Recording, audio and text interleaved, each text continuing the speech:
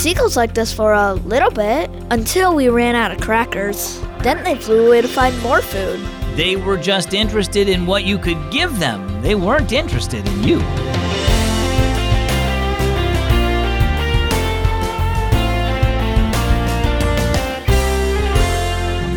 Happy Sunday and welcome to Keys for Kids. I'm so glad that you're listening today. As always, my name is Zach. Do you think you're like a seagull sometimes? I hope you don't run around the house flapping your arms and squawking all day, but I think we can all turn into seagulls when we pray to God. See, God loves to give his people good gifts, but sometimes that might cause you to pray more give me prayers instead of thank you prayers, kind of like a seagull that's only looking for food. Instead, be thankful for God and for what he gives you, just like it says in Philippians 4:6. Pray and ask God for everything you need, always giving thanks for what you have. To understand more about seagulls, let's listen to our story. It's called Prayers of Praise. I'll pray today, Tamara offered as she sat down for breakfast.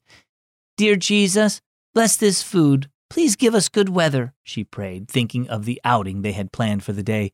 Keep us safe and please keep Cole from being fussy. Amen. When she finished, Dad looked thoughtful as he helped himself to scrambled eggs. After breakfast, they piled into the car, Mom and Dad, Tamara, her brother Amos, and baby Cole. Soon they were enjoying the sun and the sand at the lake. When her parents took Cole to dip his toes in the water, Tamara noticed several seagulls fighting over scraps of food not far from where she and Amos sat. Each bird clamored to get as much as it could for itself. I think those birds must be hungry, she said. Amos took a few crackers from the picnic basket. We could give them these. Tamara and Amos crumbled the crackers as they walked down the beach. When they threw crumbs to the seagulls, they were immediately surrounded by screeching birds who quickly gobbled up the pieces and squealed for more. They edged closer to the children, practically grabbing cracker crumbs out of their fingers. I think they like us, Tamara shouted. But when the crackers were gone, the birds were gone too, looking elsewhere for another handout. You shouldn't feed the seagulls, Mom said when they returned to their blanket. Once you feed them, they never leave you alone. These ones did, said Tamara.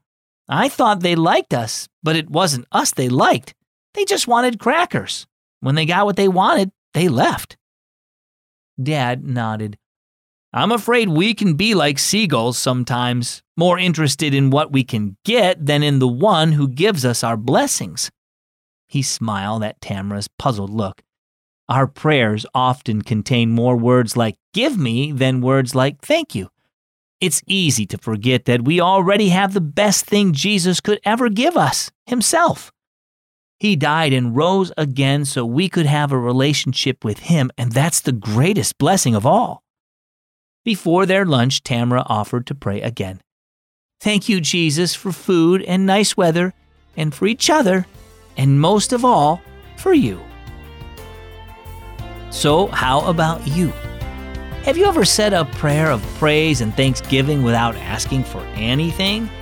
Have you ever simply said, Jesus, I love you? He wants to hear your requests, but don't forget the many blessings he's already given you, including the greatest one of all, himself. He's always with you, filling you with his peace, hope, and love. So why not take a moment right now to tell him how thankful you are to know him as your Savior? Our key verse is Psalm 100, verse 4. Be thankful to him and bless his name. And our key thought for this Sunday, express your thanks to Jesus. Well, thanks for listening to Keys for Kids today. As always, I'm Zach. We'll see you tomorrow.